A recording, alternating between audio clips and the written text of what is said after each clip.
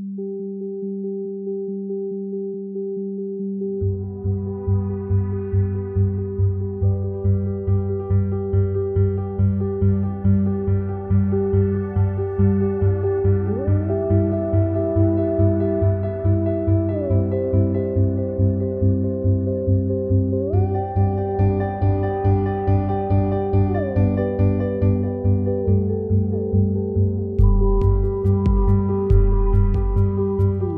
are listening to the Seven Rivers Student Ministry Podcast, a ministry of Seven Rivers Church in Citrus County, Florida.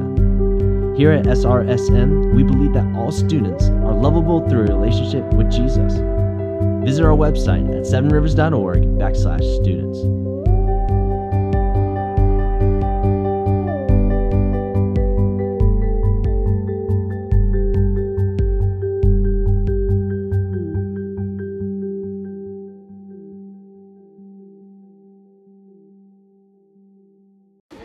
Maddie started us off last week with the gospel presentation from Ephesians 1, Ephesians 2, Ephesians 3. Now we're in Ephesians chapter 4. We're going to talk about the church. So the church, or Christians, those who believe Jesus as King and Savior over their life, they can be just as mean, if not meaner, than people who don't know Jesus, right?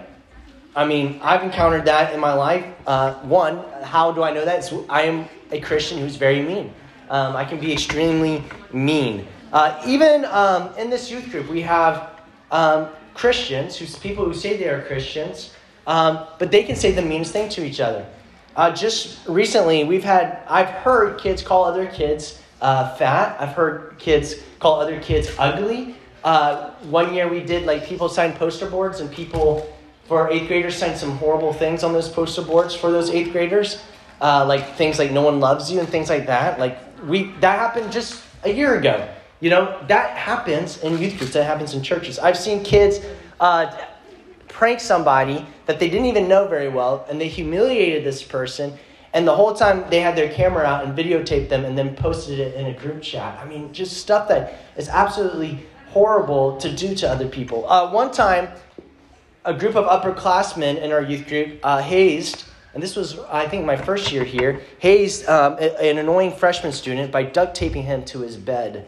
This happened on a mission trip, and this is how it happened. I remember walking into the room and seeing him, this freshman. He was duct taped to a bed, and he looked terrified and sad as all the juniors and seniors stood around him laughing at him.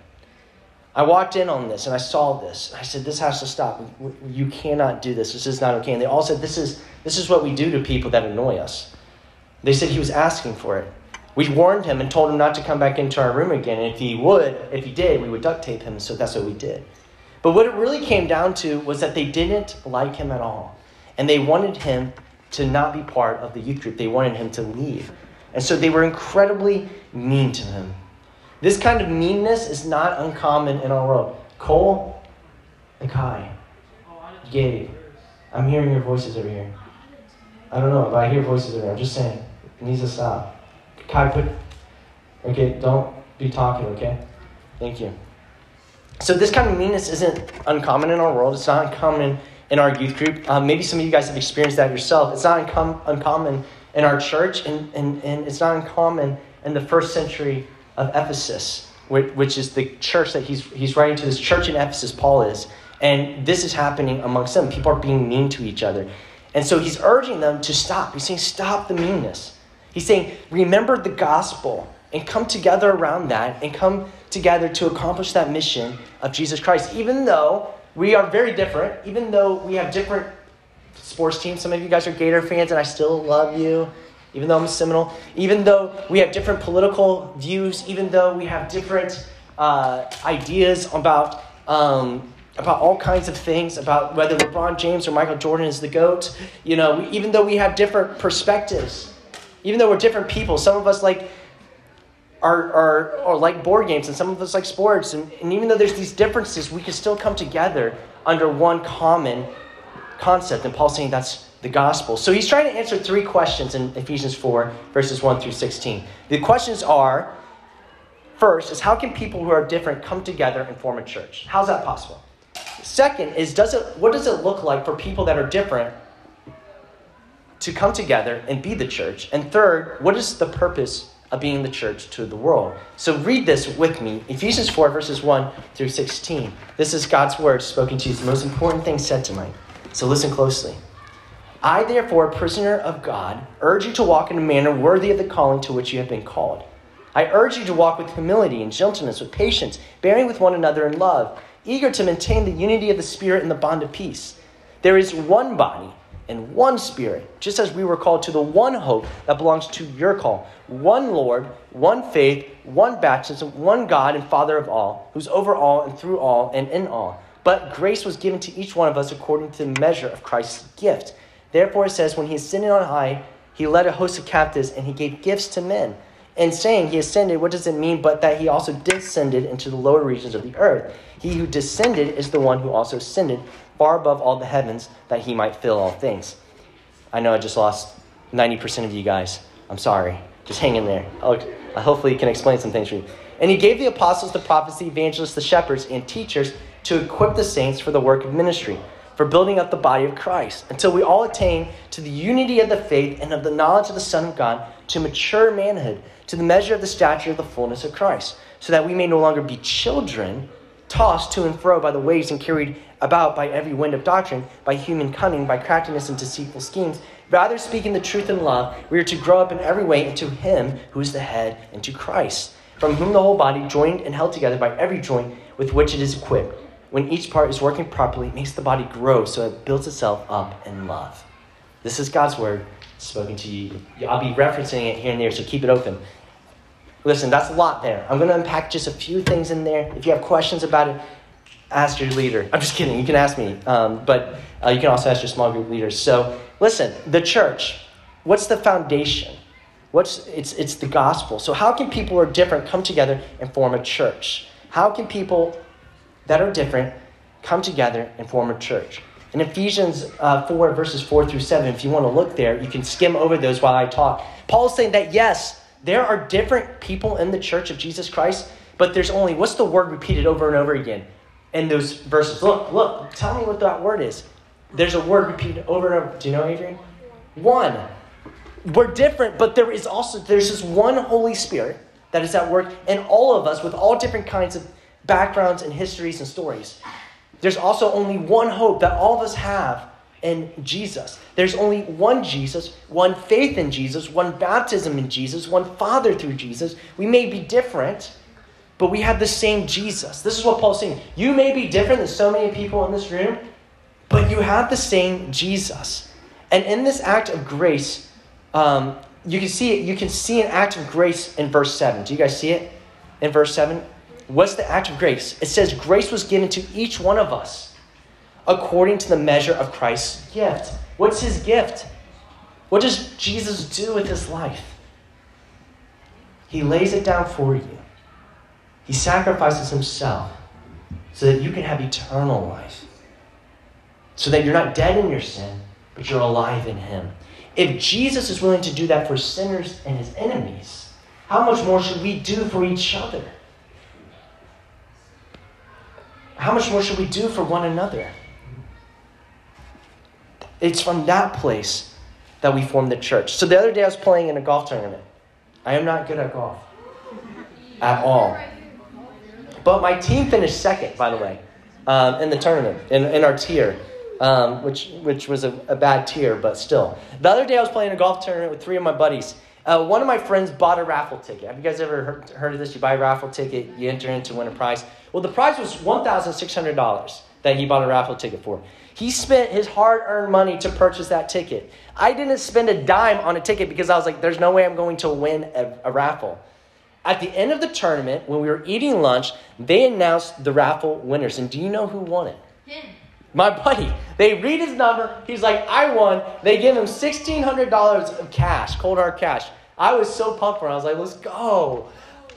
But he couldn't believe it either. So he collects his winnings. He sits down. He looks through the money, counts it up. And then you know what he does? He splits it up with us. He gives me a portion of his money. Now, listen, if I was in his spot, I probably would not have done this. But he did this. Why does he do this? Why does my friend do this for me? Because I'm on his team. because I'm part of his team.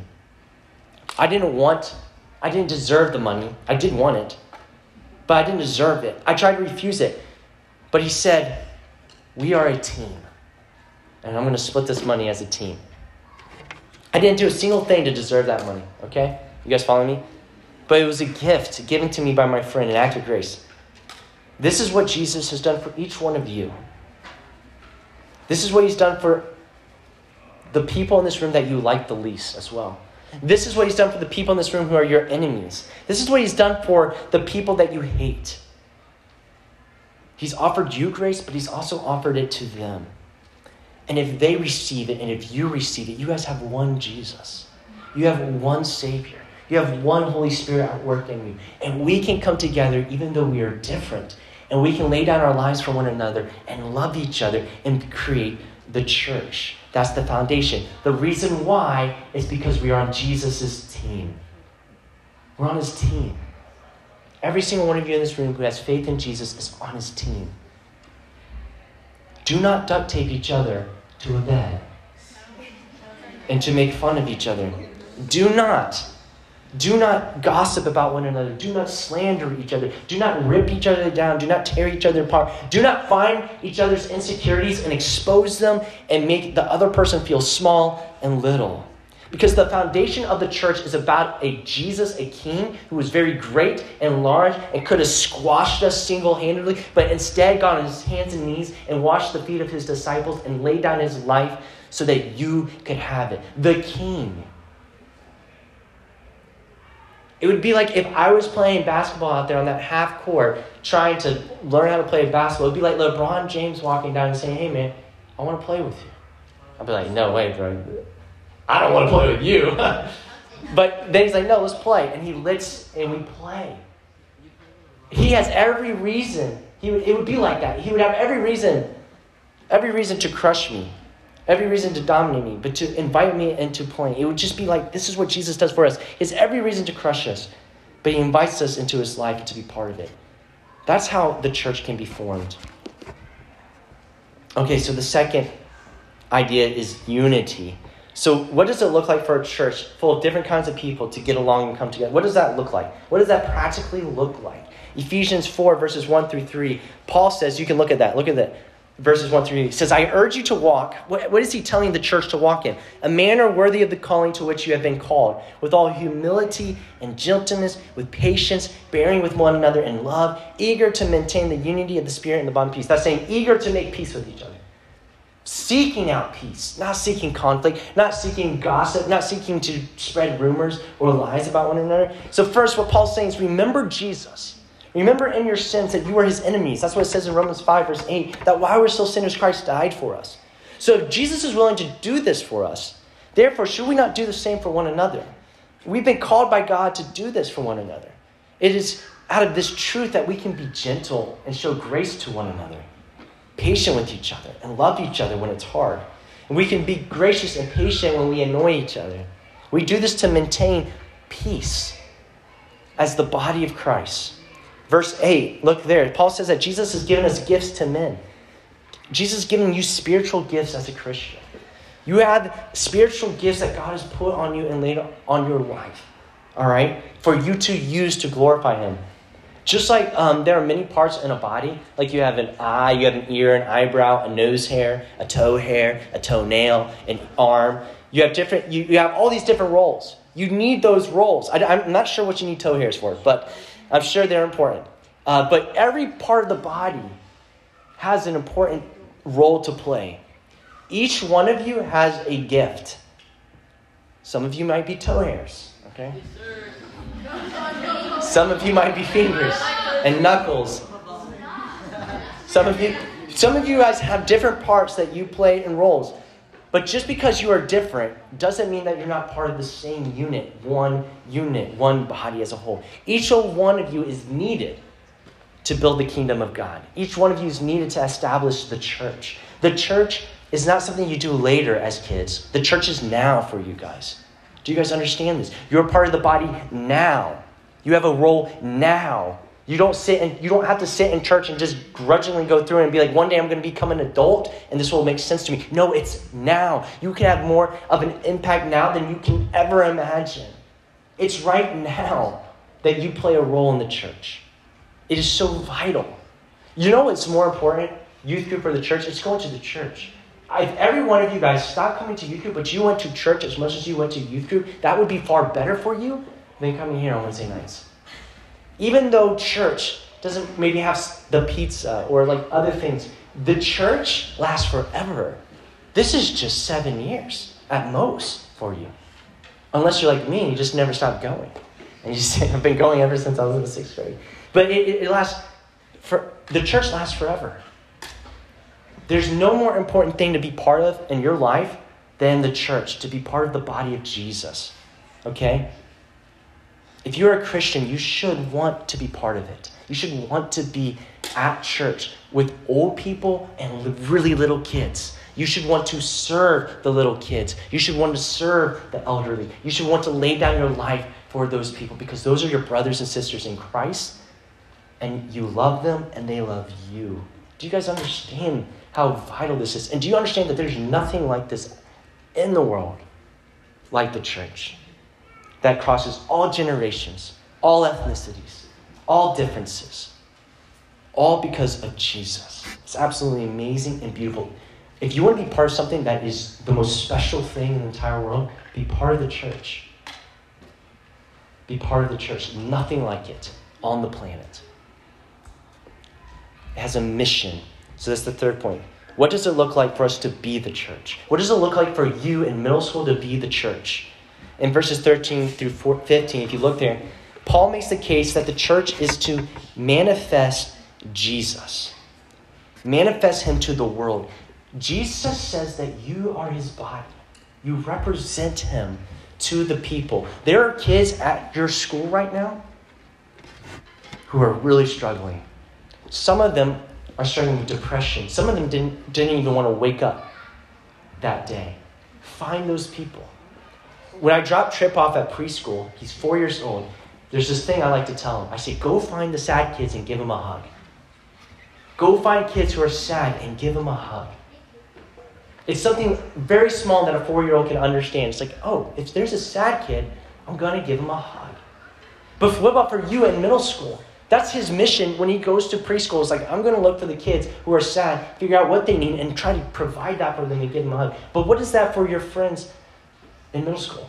What would it look like for you to walk up to your friend tomorrow and say, hey man, you seem down. How can I pray for you? How can I help you? Do you need help with your homework? Do you need help? Do you need to just talk to me about something going on with your family?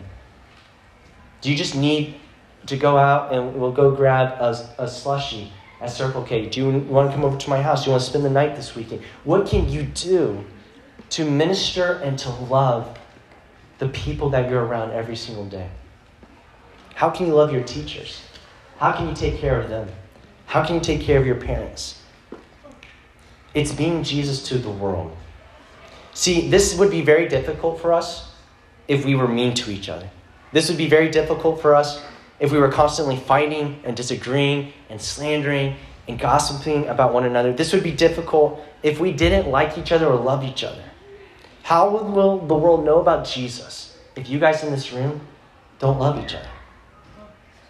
How would they know Jesus if you don't care about each other? How would they know Jesus if you don't help one another? We must come together in Jesus. Each one of us has been rescued by him. Each one of us love him. And each one of us are loved by him. So therefore, love one another. Love your neighbors. And even love your enemies. Just like Jesus loved you. There was, I don't know if you guys remember the George Floyd incident. Do you guys remember this in the news? Do any of you guys remember this in the news? About the man that was, the black man in, I think, Minnesota who was killed. There was a big, hey, stop laughing, bro. Sure. Hey, listen. So there was this big thing happening, and there's all these protests and riots and like just really sad, really, really sad.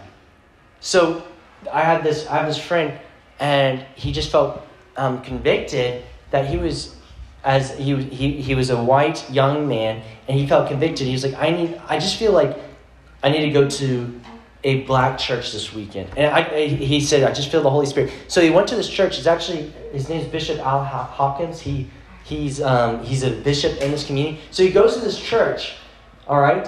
And he expects, like, it's the weekend that all this has been going on. He expects to be met by African-American Christians just with hostility and frustration and bitterness and grief. And you know what he said that he encountered while he was at church, at their church, when he walked in as the only white person? You know what he said?